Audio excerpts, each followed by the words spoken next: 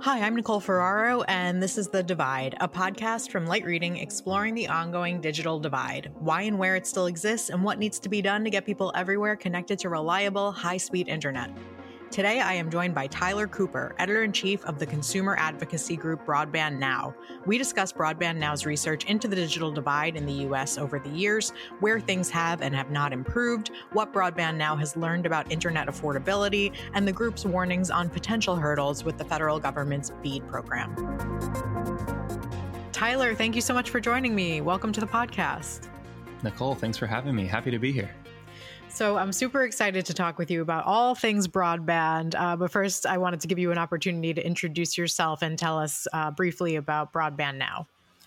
Sure. Yeah. So my name's Tyler Cooper. I'm the editor-in-chief at Broadband Now. We're a consumer advocacy group that has essentially two sides of the same coin. One is that we have a consumer function on our site that lets you type in your zip code and learn what providers are available, find out more information about your area, make more informed choices about what broadband option you select. And then the other side is we have Broadband Now Research, which takes a more holistic look at the digital divide in the U.S., which is a topic I'm sure we're going to talk about.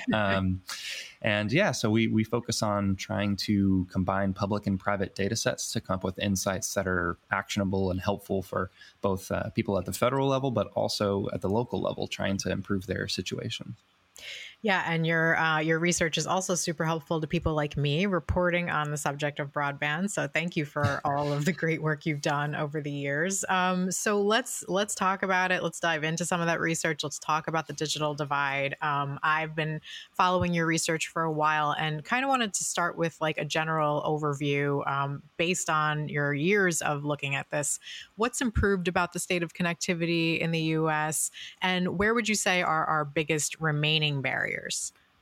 Right.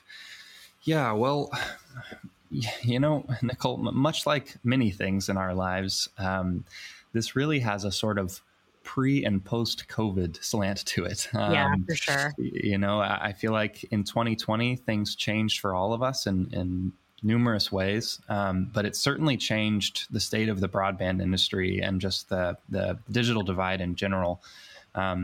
Before COVID, there were a number of programs aimed at closing the digital divide, but many of them were sort of isolated and underfunded and had less structure to them. And they were also relying on a sort of insufficient measurement process, which we can get into. But during COVID, there were a litany of programs created that really have tremendously helped over the past few years address both sides of the digital divide. And we should clarify, there's really, the way I see it is there's really two components. There's access to an internet connection. That's incredibly important, obviously. And then there's affordability. There's the ability to actually adopt and use that connection and stay connected. So obviously during COVID, we had things like the Emergency Broadband Benefit Program and the ACP, the Affordable Connectivity Program, which has replaced it. These programs have been very successful thus far at allowing more people than ever before to get connected to the internet they already have, and stay connected. And that's incredibly important now, obviously, because 3 years on here, we're all doing much more of our lives online than we were before, at least in many cases. Some of us were doing it before, but there's a tremendous amount of new use cases for the internet. And with that comes an increased need for reliability, increased need to be able to have a connection that you can utilize not only for yourself, but for your family. There's just many new things happening in our home when it comes to broadband. So the ACP is a really great example of a program that actually has moved the needle on that side of things. But then on the other side, we have the access component of this. And that's where the sort of historic BEAD grant program that we're entering into this new era with is coming into play, right? We can get into this, but this is going to be essentially the de facto law of the land for broadband deployment for at least the next half decade, in my view, potentially even longer. But this program is really geared toward taking a fine-tooth comb to the issue of the digital divide, measuring it with greater granularity than we've ever measured it before, and then trying to zero in on why those infrastructure gaps exist and who we can partner with at the state and also the local level to fill those gaps. Awesome. So yeah, we'll definitely talk about BEAD some more in a little bit, as well as the Affordable Connectivity Program, which you mentioned. But just to kind of stick with where we are right now, another one of your recent reports that I think you do on an annual basis is best and worst states for broadband. So I'm curious to hear from you a little bit about this year's findings. And as you say, so much is pre and post. Well, I don't say post-COVID, but pre and COVID, the COVID times. So I'm curious to know from you in your best worst states for broadband report, any notable changes versus last year and or versus pre-COVID. What did you find in this year's reports? Yeah, definitely. This is always an interesting one. Really, this is kind of an organic piece of research for us because we just track this data ambiently regardless. So this is something that we're updating on a rolling basis on our site all the time. And over time, we kind of recognize it as sort of interesting to see, what sort of trends are happening in certain states, and like, are certain states being, are they moving the needle more than others? Is there, are there topographical reasons for that? Are there political reasons for that? And so I think one of the sort of obvious things that we have found over the years is that typically the smaller and more urbanized the state is, the better the numbers look. And that makes sense when you think about it from a purely private sector standpoint, because obviously providers are incentivized to build better service in areas that have high population density. And so we can get into actually why that has sort of played into the digital divide in many areas. But yeah, one of the things that we started tracking as well in terms of like, okay, really a few years ago, we sat down and we were like, what does it mean to be like the best state for internet or the worst state? And the way we see it is it's sort of this mixture of like, if I live in the state, how easy is it for me to get a good internet connection, and how much am I paying for that internet connection? Like, what's the local competitive landscape look like? And so, yeah, in terms of this year's findings, it's we've had some shakeups with states, but it pretty much falls along those lines. What I just said, if you look at the top 5 states, we have Maryland, New Jersey, New York, Delaware, and Washington. All states that are either pretty small and urban, or states that have a very they're sort of ahead of the game when it comes to broadband deployment. For instance, Washington State has a pretty robust national or state broadband office that's been in place a little bit longer than some of the other states, and takes a kind of unique approach to broadband. They're very pro municipal broadband and have some incentive programs put in place for that make it a little easier to service areas that aren't as high population density. And then if you look at the states where we have sort of on the lower end, West Virginia, Alaska, Mississippi, Arkansas, Vermont, not all of those are super large states, but they are, for the most part, pretty rural. So, again, no real surprise there. But the sort of taking the national view, the one thing that is surprising to me is a few years ago, we sort of tried to define what affordability looks like. For broadband, really difficult, obviously, because it's, we have regional pricing and we have, different average incomes across, state lines, across urban rural disparities. So what we ended up doing for statistical purposes is we ended up sort of drawing a line in the sand at $60 per month. And we ended up saying, like, just as a statistical yardstick, how does broadband look on either side of that?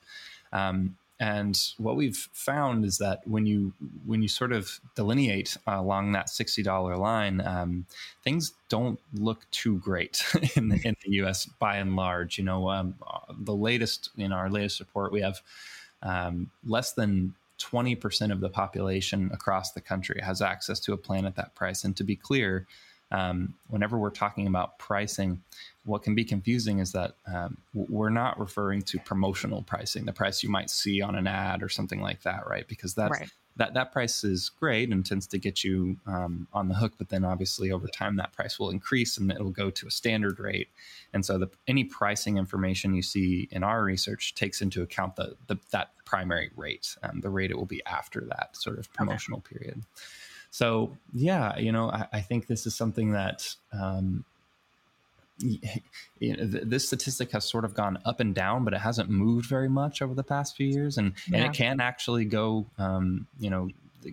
There can actually be less folks having access to that over time, just because pricing in major markets does fluctuate quite a bit, and sometimes we'll have a major provider that sort of phases out a lower end plan, for instance, in a major area, and that'll raise prices across the board. And we also have this sort of interesting phenomena playing out in many cities across the U.S. where some of the major providers are sort of phasing out older technologies like DSL. And that's ostensibly a good thing on paper, because that technology is certainly what I would consider a legacy connection type at this point. And it definitely doesn't serve many of the needs we have today, much less the needs 10 years from now. But the sort of more immediate issue that creates is that in some cases, there's not a more gold standard option like fiber to replace that technology. And when there is, it's often more expensive. And so what we found is that can actually price people out of their own market as well, which creates a whole new set of issues. Yeah, and that speaks to, you had another report all about how higher income Americans tend to pay less for broadband, right? That's right. Yeah. So what we found in that particular report is that household income is a pretty strong predictor of broadband prices. And that, again, part of this is intuitive, right? It's, again, in general, high population density areas tend to have higher incomes. But yeah, I think the big thing there is that it really kind of speaks more to the competitive landscape in those areas, right? I mentioned this briefly, but, in a major city where there's, potentially millions of paying customers, from a purely private sector standpoint, it makes sense to go in and focus your broadband expansion efforts on those areas versus areas that, are extremely rural, have maybe 1,000 people living in them. It might not make sense just in general, to build like something like a fiber network, which can be very expensive to build per home, doing fiber all the way to the home. It might not make sense for a company to do that financially. Right. So, this has been a very tricky problem to solve in the U.S. Historically, and there's been a number of ways that we've sort of tried to solve it, and in many cases, it's been successful in some areas, unsuccessful in others, and there's sort of this wide variety of strategies that has been used. But yeah, it's something where we often see that taking a very individualized approach per state. Like states sort of have their own strategy for dealing with this, and some have been more successful than others, I would say. But the reason I sort of frame it that way is because obviously with the BEAD grant process now, states are essentially in charge of their own destiny going forward. They're right now, states across America are putting together the sort of final touches on their broadband plan for the BEAD grant process, which essentially is going to dictate, who they give this historic amount of funding to, what strategies they take. Are they just going to, work with incumbent providers and say, hey, this is the easiest way to handle this massive amount of work. You guys are well equipped for this. Are there going to be states that take a more individualized approach and say, hey, we want to work with municipalities. We want to work in areas where there isn't a lot of private competition. We want to prioritize those grants. So yeah, all of these things are interconnected, right? They all have a very tangible impact on things like pricing, especially in those areas where, the prices have historically been, in general, higher across the board than those who live in major broadband markets, we would call them. Yeah, it makes total sense. So let's talk about BEAD for a minute. We should level set for anyone who hasn't heard of it at this point. I can't imagine listening to this podcast, but it's the $42.5 billion Broadband Equity Access and Deployment Program. As you mentioned, the NTIA is going to allocate funds this summer. So states are in the process of creating their plans that they'll need to get approved by NTIA for spending those dollars. But you have a couple of reports that I think speak to potential concerns about BEAD, barriers with BEAD. One of them is a report on the FCC's map, the new map, which everybody I think knows at this point there have been concerns about, challenges with. So let's stick with that that report for a second. What were your takeaways on the in your FCC mapping report, and do you have any concerns about what it's going to ultimately mean for BEAD allocations? Yeah, that's a great question. Well, so to continue the level set for a second, for anyone who's not aware, I'm sure most folks are, but for the past decade plus, we've been using a reporting mechanism, which is the sort of Form 477 deployment data mechanism for determining if your house has broadband or doesn't, right? We've essentially used this to determine areas where we need to improve broadband, areas that are good and don't need additional investment, that sort of thing. The issue with that is that report, or that reporting mechanism rather, has a couple of infamous flaws. One of which is that it was pretty inaccurate at a holistic level because it used census blocks to sort of determine all of this data. And the issue with that is that if I'm a provider and I covered one house in your area, your neighborhood, so to speak, the entire neighborhood could be counted as serviced. And that's, it was a long-standing issue, and it was something that was creating this sort of massive issue of over-reporting at the national level of where broadband was and wasn't available. That's something we've actually looked into in our own data. We've done sort of national audits of this data in the past and found that it's pretty egregious. And so the new map process, it ostensibly was designed to fix that issue by replacing the census block with actual address level granularity. So sort of zooming in and understanding where broadband is and isn't available on a finer level. But as often is the case with these sort of massive undertakings, the initial rollout was not as much of a sort of level of improvement as I personally would have hoped. And I've spoken to a number of people in broadband offices and people involved in planning, and they've sort of echoed that sentiment.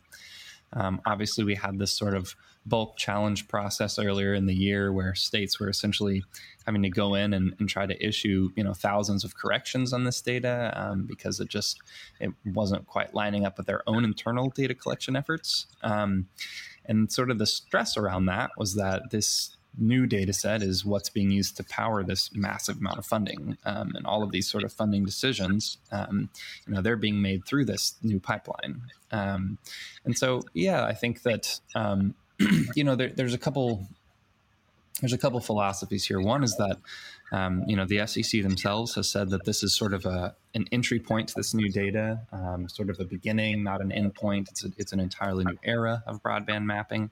To that end, they've called for sort of public involvement on the broadband map. There's now a way where a consumer can actually go to the FCC's website and type in their address and say, "Oh, that doesn't quite look right. I don't think I have access to that," and then they can actually challenge it directly. Which is great. And there's been a lot of talk about, whether that will actually be impactful when it comes to the BEAD grant process, because really the sort of deadline for the major challenges have passed. And now we're in this kind of purgatorial phase where we're like, okay, we're about, we haven't seen the money from that program go out yet. We haven't seen what that process is going to look like exactly. And so it's almost certain that there's going to be some speed bumps when that initial allocation happens, because we're going to probably run into some issues of building in the wrong areas, maybe putting funds into areas that don't need it as much as others, that are sort of underrepresented in that data set. And so there's just from my perspective, there's a lot of uncertainty about how this process and this initiative is going to go over the long term. Is the FCC and the NTIA and our states going to take a really proactive approach to, understanding that if you want to make this data set sort of a living document, we need to sort of use it in a dynamic way and really sort of take into account the changes over time, because I do hope that what we'll see is a more intense degree of change over time in terms of the accuracy of this data. Because what we found tracking the old way of measuring broadband for years is that often we would compare year over year and we wouldn't really see a lot of difference. Maybe we would see differences in certain areas, but often when we drilled in and kind of checked on our own data, a lot of what we saw wasn't actually happening. in terms of the broadband deployment in areas. Yeah. So and I think a lot of states are hoping that they're going to be able to use their own mapping data when it comes down to actually distributing the grants. But I think it's kind of a wait and see on how that actually goes. Very much so. Yeah. So one of your other, your most recent report, at least as of this conversation, was on the municipal broadband barriers in various states. They come in different flavors. There's some, stricter barriers and some others that are more, just so there are direct bans, and then there are sort of like lighter barriers. But your report points out that because of language in the NTIA's notice of funding opportunity for the BEAD program, that tells states that they're going to have to basically say why municipalities and or other non-private providers, if they didn't participate in BEAD, why. Your report points out that fact could end up in states getting their funding delayed for BEAD if they continue to have barriers in place to municipal broadband. I didn't explain that very eloquently, but I do want to point out that the NTIA has since gone on the record and said, it doesn't expect that that's going to be a problem. But, BEAD, we still have quite a while until grants are actually distributed. And it all comes down to people interpreting language in a statute, right? So I'd love for you to explain a little bit what you found in your report and what your concerns are about how this could hold up BEAD. That's right. Yeah. This is a tricky topic because I think, often what we're doing here is we're really just making predictions, and then we're kind of just seeing what happens, right? I think this program is unprecedented. I think the structure of it is something we've never really tried before in this current permutation. I think, sort of taking this state-led approach is really opening up questions that for the most part have just been it's really calling into question decisions that have been made behind closed doors historically, and municipal broadband is one of those things, right? For the longest time, this has been something that organizations like us have talked about, but for the most part, it's really been something that the public hasn't had any say in. It's not something that's exactly top of mind when people think about their broadband issue. They don't often imagine like, well, why doesn't my city provide broadband for me or something like that? It's just not something that we've seen a ton of examples across the country, although there are providers doing excellent work as municipalities or as electric co-ops, all across the country. It's still not something that's super common. I think really what I'm concerned about and really just drilling down on in the report is that it feels like, and I should clarify, I have no inside knowledge at the NTIA, at the FCC, anywhere else. This is just my own thought, but it really feels like the language that the NTIA is using in this sort of initial plan is intentional. Mm-hmm. It's designed not to draw a hard line in the sand and say, hey, we are going to withhold funding. This has to be something where you preempt your state laws. We want it done this way. It seems like it's more language intended to open a dialogue in areas where there really hasn't been one before. It seems like they're attempting to just require that states fully articulate their view and their strategy on what the issues in their state is, what the barriers to broadband deployment are, and how they think they can best fix those issues and sort of bridge that gap. And I think that that's really a good thing, because in many states, the sort of concept of having like a broadband office that does this sort of work and like is actually taking a fine-tooth comb to this issue is really a new thing. Many of these broadband offices are newly established. They're things, they're filled with people who are all of a sudden, completely inundated with all of these grant requests, and they're in many cases underfunded. And these offices are essentially in charge of dealing with this massive new program.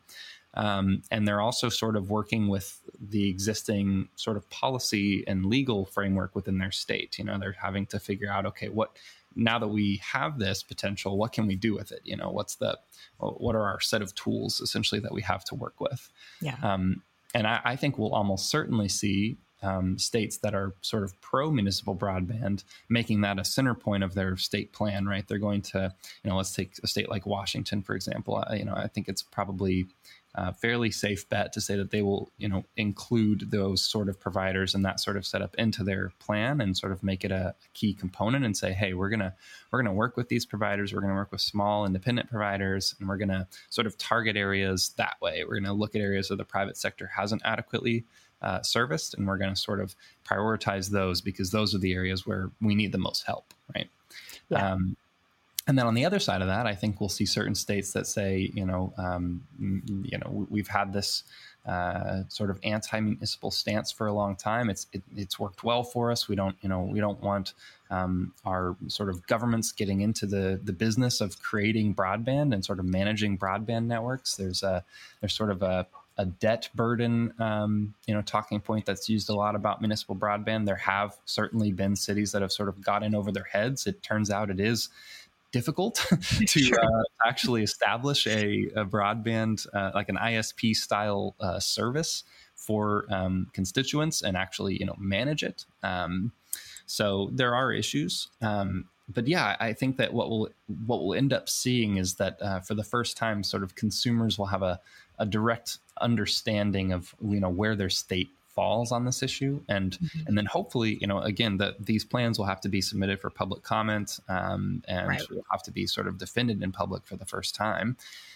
So I'm thinking that, I saw the NTIA statement. I've certainly, seen a lot sort of suggesting to the contrary that this isn't going to be like a major roadblock or something like that to the BEAD grant process. But I do wonder if there's just going to be a sort of controversy of some kind, when it comes to these states having to defend this. And I think we're going to see a lot of like state versus state comparison, like looking at the other guy and saying, oh, hold on, he's, they're just working this way and it's going really smoothly. And maybe that's not happening in some other areas. And so I should be clear. I don't know what's going to happen. I think that this you process, don't know.